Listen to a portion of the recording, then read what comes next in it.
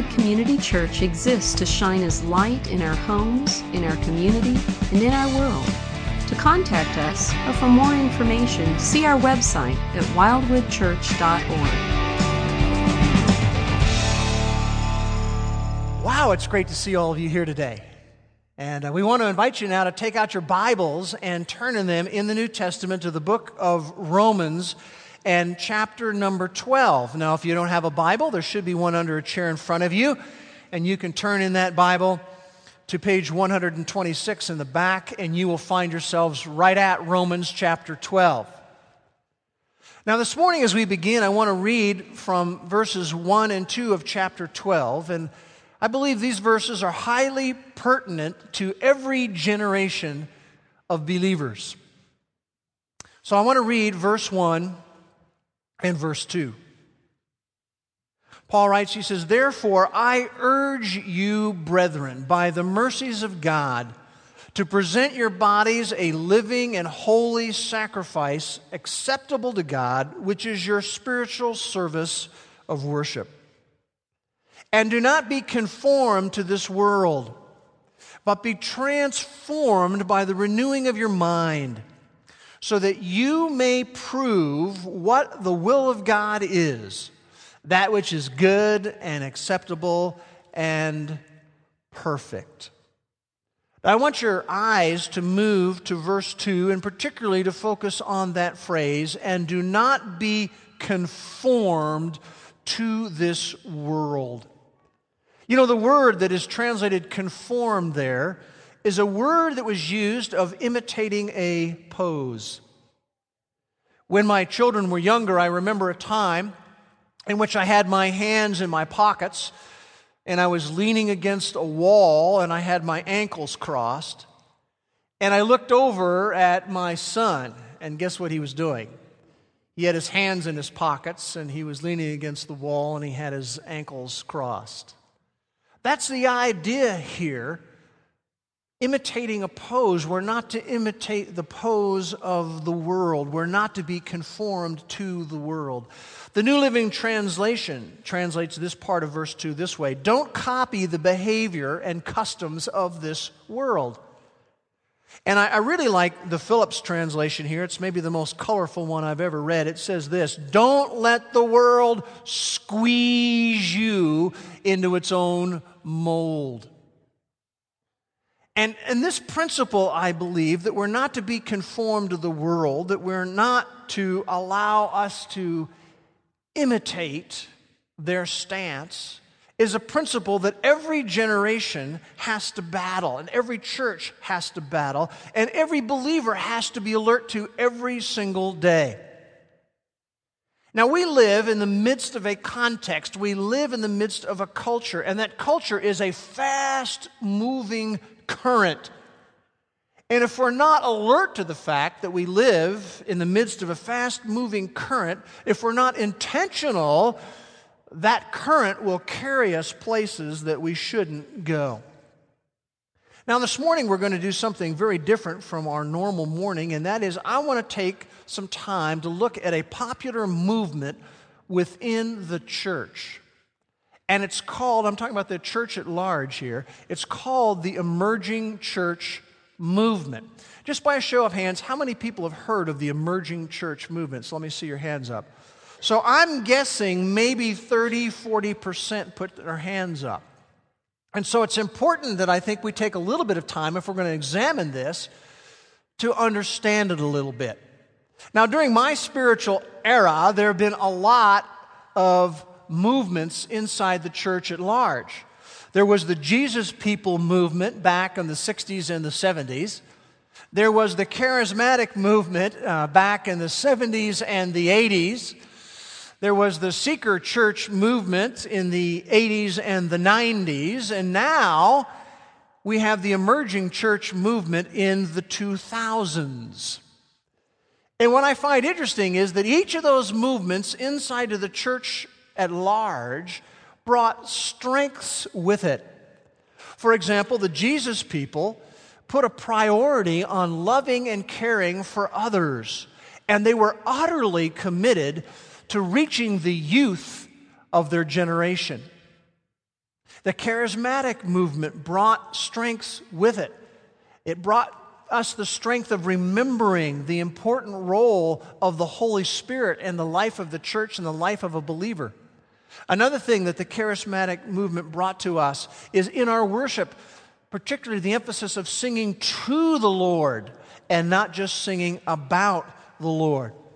And then you have the seeker church movement inside the church at large, and it had strengths that it brought. It believed that the church is to be more than a spiritual huddle, and they had a clear strategy desiring. They thought it was important to have a clear strategy to engage and reach the lost with the gospel. And now we have the emerging church movement, and it brings with it strengths. A part of the major emphasis of the emerging church is that we, as followers of Jesus, need to live the heart of Jesus. We need to be the church and not just go to church. And they have the strength of concern about the poor and those who are in poverty, and they would fight against things in our day like human trafficking. The emerging church has the strength of saying that unchecked consumerism is just not a spiritual thing to do, where we're just out of control, living in this world where we don't care about anybody else. And they have the strength of desiring to serve other people generously. And you look at those things, and who would ever be against those things? I mean, wanting to live the heart of Jesus and to be the church and not just go to church and have concern for the poor and those in poverty and to serve other people generously, those are all wonderful strengths. Wonderful strengths. Now, it's very important that we understand as we begin to talk a little bit about this emerging church movement. I want to say, by the way, many of them don't like to be recognized as a movement. They would say, well, we're not a movement, we are a conversation inside the church. But the point of it is when you have conventions and you have articles and you have journal things that are written about you, you really are a movement. And it's very important for me to underscore this as we talk about this today, and that is this, that there is incredible diversity inside of the emerging church movement. There is a spectrum of people there. They are an informal association of Christian communities, but they're not all identically alike. There are some in the emerging church movement who relish liturgy and the mystical, and they would be very into silence as part of worship and things like candles. There are some inside of the emerging church movement who think we need new vocabulary today. Rather than calling someone a pastor, we could call them an experienced designer. Rather than calling it the church, it could be an incubator of kingdom building. Rather than Sunday school rooms, we could call them life development studios. Some people inside the emerging church movement are into those things, and others not so much. So it's just very important that we understand there's a spectrum of people who would identify themselves with the emerging church movement. You really can find no official spokesman. You really cannot identify one single authoritative theologian who would say, I'm the one who represents this movement. Many of those who do lead the movement would see themselves as a talker or a converser rather than an official spokesman. But as I said, there are conferences out there. There's an emerging church conference every year. There are books that have been written. There are journals and articles. There are blogs. And so there are functional faces that do connect to the emerging church movement. And I'll just share a couple of names. You have Brian McLaren, who's highly recognized. You have Doug Padgett, who's highly recognized. You have Rob Bell. You have Steve Chalk, I believe that's how his last name is pronounced, and then you have Dave Tomlinson. Those are just some examples of some of the more prominent people within this wide spectrum called the emerging church movement. Now, one thing is true of all movements. It doesn't make any difference if it's the 60s or the 70s or the 80s or the 90s or the 2000s. All movements need to line up with Scripture. And we need to be Bereans, as it says in Acts 17:11, where we search the Scriptures and we examine not only other things that are going on in the church, but even our own church. Now, I am going to be doing a two-part series that I am entitling Emerging Error. Now, I want to be very, very clear, and I'm going to keep saying this. Not everything in the emerging church movement is erroneous. Please understand that. There are a lot of strengths that are there. But I do have some concerns. I have some concerns about common themes. I have some concerns about values. I have some concerns about some viewpoints inside of the larger emerging church movement. Things that come out of portions of the emerging church movement. So one of the things we need to do, this is a little different than we normally do, is you just need to make sure you have your thinking cap on today, because we need to work through some things. We need to set a little bit of context. Here is our plan. Basically, we're going to do two things. Number one, we're going to look at the cultural backdrop of this movement. Every movement has a cultural backdrop to it. And then I want to look at two core concerns that I have. And I'm just going to preview them so that it's not like you're wondering where I'm going. The two core concerns I have regard the dilution of divine truth and the distortion of the gospel. And we'll be looking at some of that this week and then some of that, Lord willing, next week. But we want to begin by setting a cultural backdrop to all of this. Do not be conformed to this world. Don't let the world squeeze you into its mold. And men and women, where we sit right now today, we are in the midst of a major cultural shift. It is a cultural shift from what is called modernism to what's called postmodernism. And I want to talk about those terms. I don't want to assume everyone understands them. You may have heard those flying around some. And I'm just going to try to be as simple as I can be, as core as I can be. Here's what modernism held to. Modernism would say that truth can be known. Modernism said there is a true and there is a false. There is a right and there is a wrong. Modernism said that truth is grounded in the laws of nature. And modernism says that truth is discovered through logical investigation. That's modernism. Now, secular modernism discounted the supernatural. Secular modernism operated apart from divine revelation. But we're involved in a cultural shift from modernism to what is now called postmodernism. What do we mean by that? Well, here's what postmodernism holds to. Postmodernism says that truth cannot be known with certainty, and you underline the word cannot. Postmodernism holds to the fact that truth is based on perception. Postmodernism embraces the idea that truth is individually determined.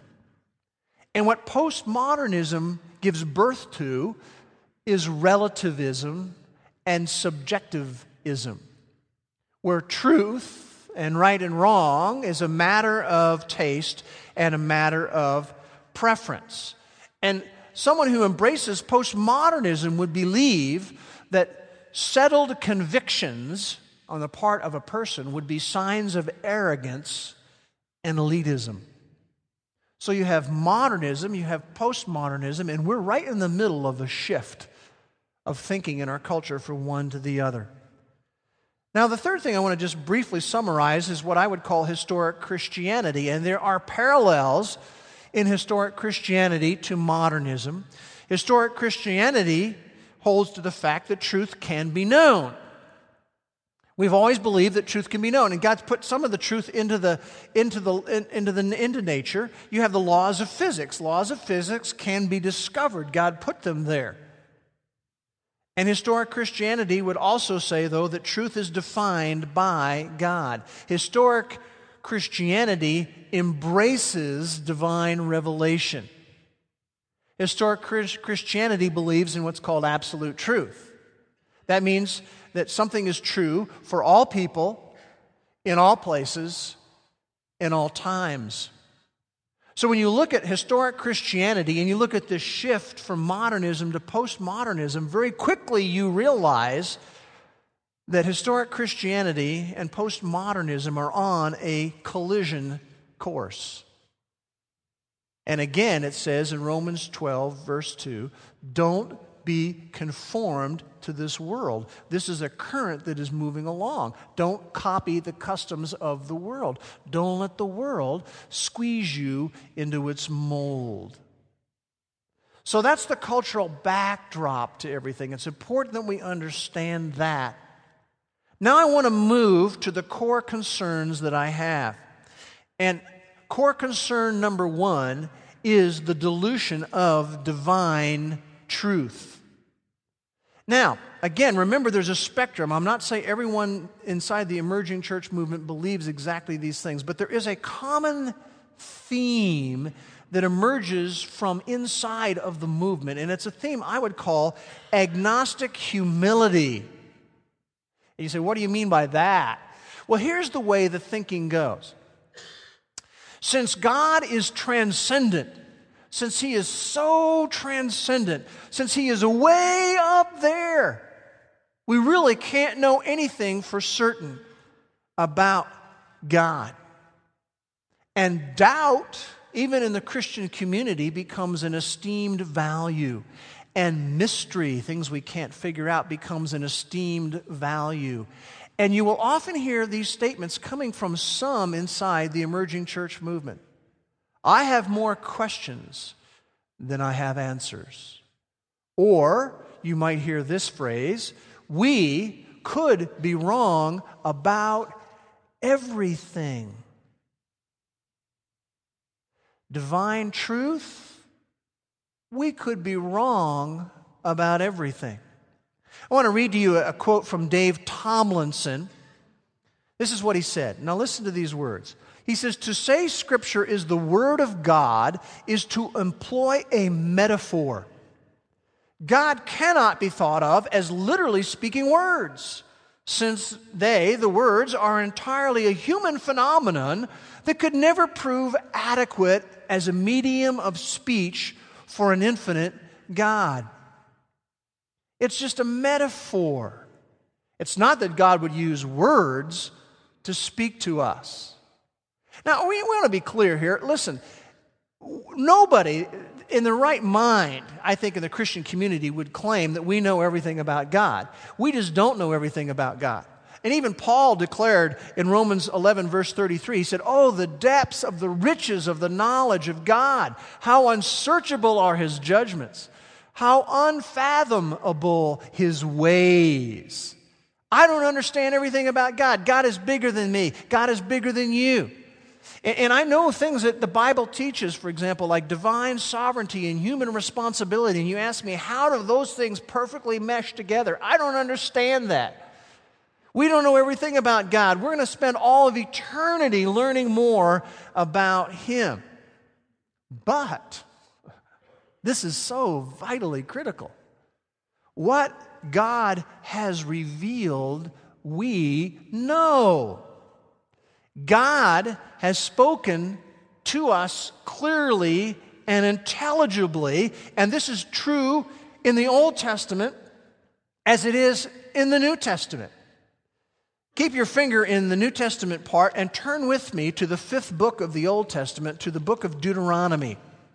And I want you to see what it says at the very end of Deuteronomy chapter 29. So Deuteronomy 29.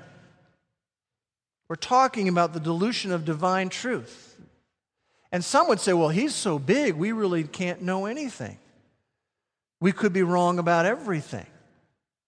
He doesn't really use words to communicate. Well, what does it say in the Bible? Notice Deuteronomy 29:29. It says this, the secret things belong to the Lord our God. There's things about Him we don't know. There's things that we cannot understand because He is so transcendent and above us. But the things revealed belong to us and to our sons forever, that we may observe all the, notice the word here, words of this law. God has revealed some things. They are ours. They are certain. They are clear. They are intelligible. And they came to us in words. Very important to understand. Now, go with me back to the New Testament. This same thing is true in the New Testament. If you go to the right of Romans a few pages to 1 Corinthians chapter 2, I want you to notice what it has to say there. 1 Corinthians chapter 2, beginning with verse 12. Now we have received, it says, not the spirit of the world, but the Spirit, capital S, the Holy Spirit who is from God. And then notice what he says here. So that we may know the things freely given to us by God. So that we can know them. Which things, verse 13, we also speak, and then notice this, not in words taught by human wisdom, but in those by the Spirit, combining spiritual thoughts with spiritual words. There are things that He has revealed that we can know, and they come to us in words. If I were going to try to use an analogy, it might go something like this. Imagine that you were born blind. Imagine that you had never, ever touched or heard of an elephant. You knew nothing about an elephant. And one day, as a blind person, you're walking along and you bump into an elephant. And an elephant is very different from you. And so you're wondering, what is this thing? And you begin to feel it, and you notice on one end there is a very thick tail. And as you're feeling along, you also notice that on the other end there is another tail, but it's a very thin little tail. And then you feel along and you find these giant kind of floppy things, and maybe you knew about a bird because you'd felt one, and you think, oh, I don't know, are these wings? What are these things? And all that would be a mystery to us. You would have more questions than you would have answers, right? But what if the elephant spoke to you and revealed to you things about himself? What if he said, this one thing that might feel like a tail that's rather thick on one end of me is a trunk. And it's actually part of my nose, and here's the things that I can do with it. And then on the other end of me, this thing is a little skinny-like tail appendage is actually a tail, and there are other things that come out of that end of me that I won't want to talk about. And then there's this other part of me, these big floppy things that really aren't wings. You see, they are ears, and here's how they function. And we would know some sure things because the elephant revealed them to us and explained them to us. That's the thrust here of 1 Corinthians 2, verses 12 and 13. We can know things because God has spoken to us in words. And what is interesting is you can take the book of 1 Corinthians and over again you'll see this phrase being used by Paul to those believers. He would say, do you not know? Do you not know? Do you not know? Do you not know? And of course the obvious answer is they were supposed to know because God had revealed things to them. And He was really chastising them. And another thing that happens in the New Testament, it's fun to go through the New Testament. You can look this up in a concordance, and you see this phrase over and over again. We know, we know, we know, we know, we know. Now, that doesn't mean that we know all things exhaustively, but what it means is we're able to know things sufficiently. Jesus said, you shall know the truth, and the truth shall set you free. Go back in your New Testament to a couple of pages just before the final book, the book of the Revelation, to 1 John chapter 5. 1 John chapter 5. And I want to read verse 13. We're talking about the dilution of divine truth, which concerns me. Notice verse 13 of chapter 5. He says there, "These things I have written to you who believe in the name of the Son of God." Why has he written them? "So that you may know that you have eternal life." You can know it. When Paul wrote to the Ephesians in Ephesians 1, he said, "I am writing that you would know the hope of his calling, that you would know the riches of his glory of inheritance that we have in the future, that you would know the surpassing greatness of his power." And to imply that we can't really know, that it's unclear, that it's uncertain, I think in our day could have a similar impact that came on the church in the Dark Ages. You see, in the Dark Ages, this is basically the value that existed then. It went like this. You know, the Bible, it's just too deep, it's just too profound for lay people to grasp. So we don't want you to have a copy of it. In fact, there's only going to be a few spiritual leaders who can handle it because it's so deep and so profound, you could never really understand it. And that's why we had the Dark Ages. And I think when we begin to say today that it's just very uncertain, we can't really know, it's unclear, we really can't know what's true, God didn't really speak clearly, we could end up in a new dark age that would be quite tragic. The dilution of divine truth that comes from among some inside of the emerging church movement concerns me. And I want to talk about some fruit that comes from that dilution of divine truth. I want to talk about two aspects of fruit. The first one is the downplaying of doctrine. The downplaying of doctrine. You see a lot of this idea coming out of some inside the emerging church movement, where doctrine has a very negative connotation on it. Do you know what doctrine is? You know what doctrine is? If you look it up in the dictionary, this is what doctrine is. What is taught. That's what doctrine is. What is taught.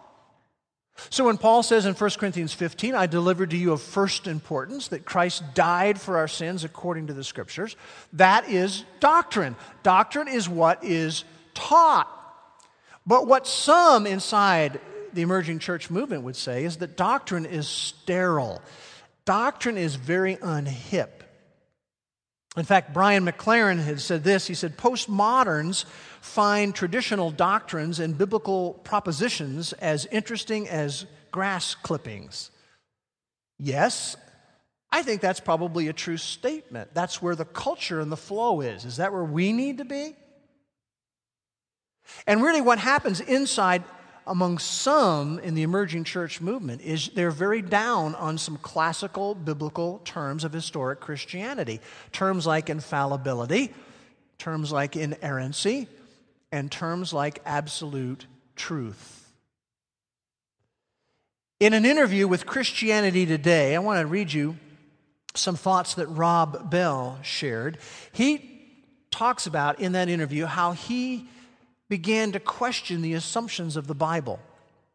And he talked about discovering the Bible as a human product rather than a product of divine decree. He talks about discovering that the Bible is a human product. And the idea among some is that taking the Bible literally is an antiquated notion. Now, I want you to look at a couple of passages about what the Bible has to say about this. Look at 2 Peter, a few pages to the left if you're in 1 John. 2 Peter chapter 1, verses 20 and 21. Verse 20 says, "Know this first of all," this is top-level priority stuff, "that no prophecy of Scripture is a matter of one's own interpretation. Now, it's talking about those who were the prophets who gave us Scripture here when it talks about their own interpretation. It wasn't their own interpretation when they wrote this down. Verse 21, "For no prophecy was ever made by an act of human will, but men, moved by the Holy Spirit, spoke from God." It wasn't their interpretation. We don't have their interpretation in Matthew, Mark, Luke, and John, and the rest of the New Testament. We have what the Holy Spirit bore them along to write with their own personality and their own style. It wasn't their interpretation. It was an act of the Spirit of God moving them as they recorded these things. Now, that's vitally critical that we understand that. Turn a few pages to the left to, you have to jump over the book of Hebrews to get to 2 Timothy chapter 3. 2 Timothy chapter 3 and verse 15. Now again, we're not saying everybody who would identify with the emerging church movement believes these things and adheres to these things, but it's a common theme that comes out of inside of the movement. 2 Timothy chapter 3 verse 15. Paul says to Timothy, "From childhood you have known the sacred writings, which are able to give you the wisdom that leads to salvation through faith which is in Christ Jesus." And then he says in verse 16, "All Scripture is inspired by God." It's God-breathed. It came right out of the mouth of God. Those words came right out of His mouth. It's profitable for teaching, for reproof, for correction, for training in righteousness, so that the man of God, the woman of God, can be adequate, equipped for every good work. One of the fruits that we see from the dilution of divine truth is the downplaying of doctrine. Kristen Bell, who is Rob Bell's wife, said, "I grew up thinking that we've figured out the Bible, that we knew what it means." She says, "Now, I have no idea what most of it means." It's an amazing statement. Because the Bible is clear on so much. Do we know everything about God? No. But the Bible is clear about so much. It is clear that adultery and fornication is wrong. It's clear about that. The marriage bed should be undefiled before and after marriage. The Bible is clear about stealing and embezzling, that shoplifting is wrong, and appropriating supplies from your job for your personal use is wrong. The Bible is clear about refusing to work if you are able to work. It is clear about the wrongness of gossiping. It is clear about using foul language. It is clear that we are to do good deeds to meet pressing needs. It is clear that there is salvation in no one else. There is no other name given among heaven whereby we must be saved. I have no idea what most of it means. Amazing. The dilution of divine truth. And one of the fruit that comes from that is the downplaying of doctrine. Now, I want to share another thought with you that I think is very, very important here. And this is a common thought that you often see coming out of some in the movement, and that is this: that right belief is less important than right behavior. That right belief is less important than right behavior. And right behavior is a strength of the emerging church movement. It is a strong emphasis they have. We need to live the heart of Jesus. We need to be the church. We want to serve the poor. We want to connect with the culture. But here's part of what happens. What is often happening is they create what I would call a false dichotomy. What do I mean by that? And that would be this: that you, as a follower of Jesus, have to choose one of the other.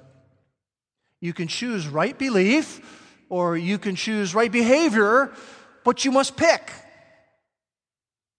And they would say that right behavior is more important than right belief. And that, men and women, is a false dichotomy. The historic church has not believed that. In other words, there's theological terms for these things, by the way. Right belief, you have the term orthodoxy. Right behavior, you have the term orthopraxy. They mean right belief and right behavior. And it's not that we have to choose one or the other. We are to have both in our life. Both of them are vital. Right belief is vital, right behavior is vital, and the church is always out of whack if it doesn't have both. But here's what is really interesting to me when you start saying that right behavior is more important than right belief. In the New Testament, right behavior springs from right belief. You can go to the book of Ephesians, and chapters 1 to 3 are about right belief. Then having that right belief, you come to chapters 4, 5, and 6, which is about right behavior. Right behavior springs out of right belief. You have the same thing in the book of Romans. You have chapters 1 through 11. It's about right belief. And then there's a gear shift beginning with chapter 12 on through chapter 16, and it's about right behavior. But right behavior springs out of right belief. It's very important that we understand that. And we've even included that as part of our mission statement. When we talk about shining as light, and the L stands for living out God's truth. You notice it's not just learning about God's truth, it's living it out.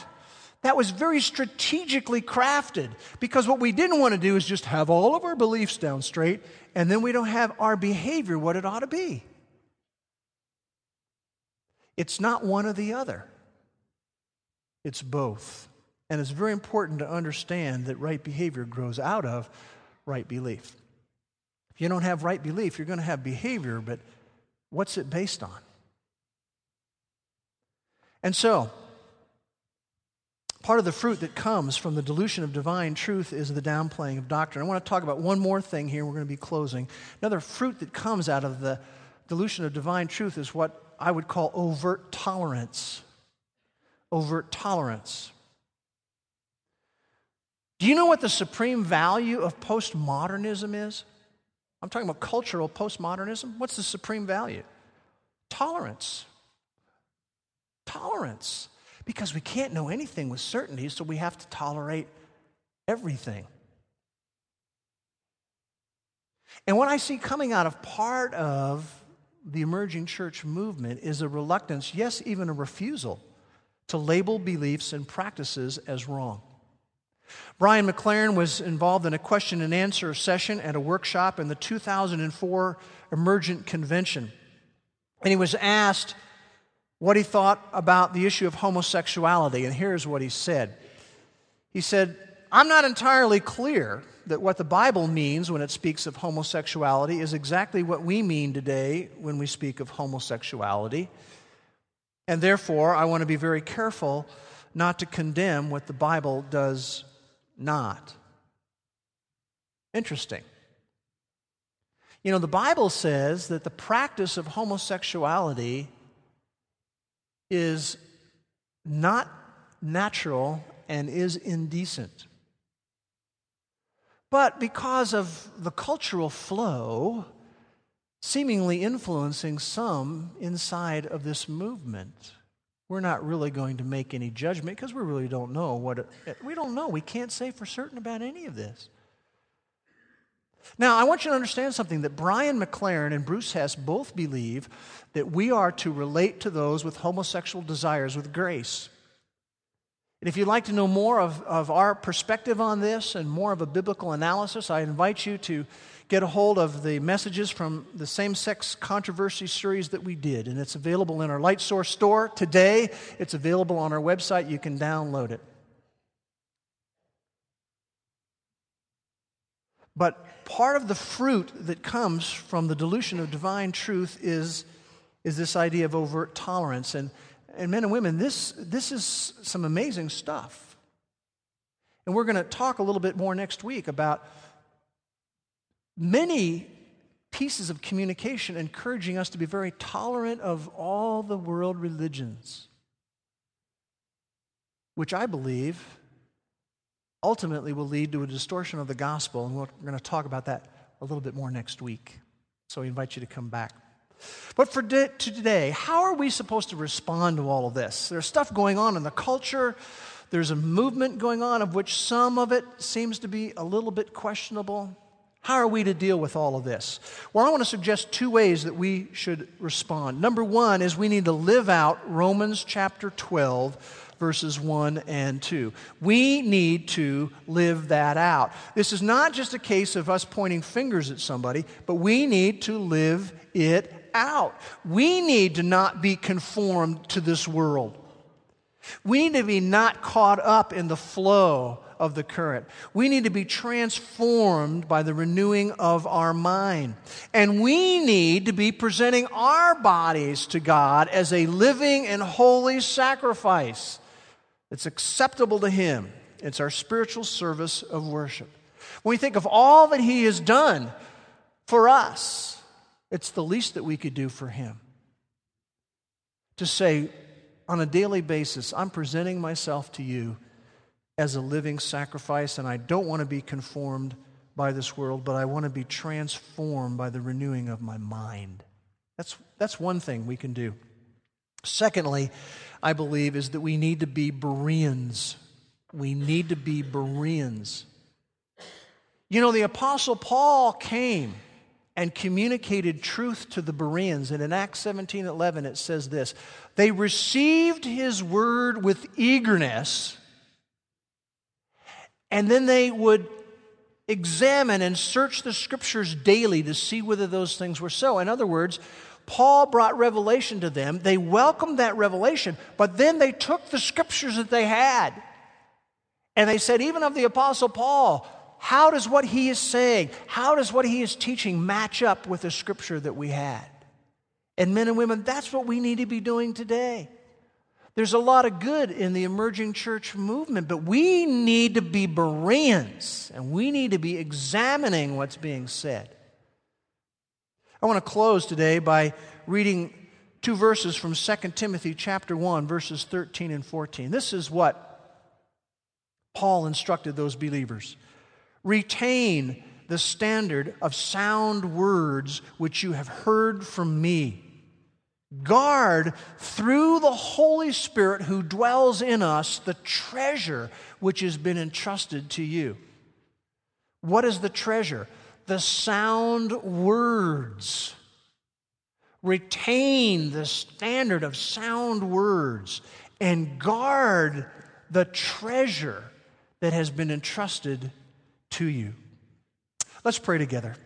Father, we thank you just for this opportunity for us to think biblically in our day, for us to be alert to the current of our culture, and to even be aware of what's going on inside the church at large.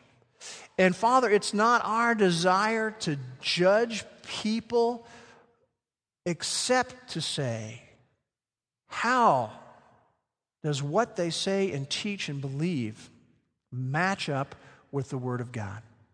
And Father, we would pray, we would be part of the group of believers in our day who retain the standard of sound words, and that we would guard through the Holy Spirit who dwells in us this treasure that you have entrusted to us. We would pray we'd be that kind of men and women.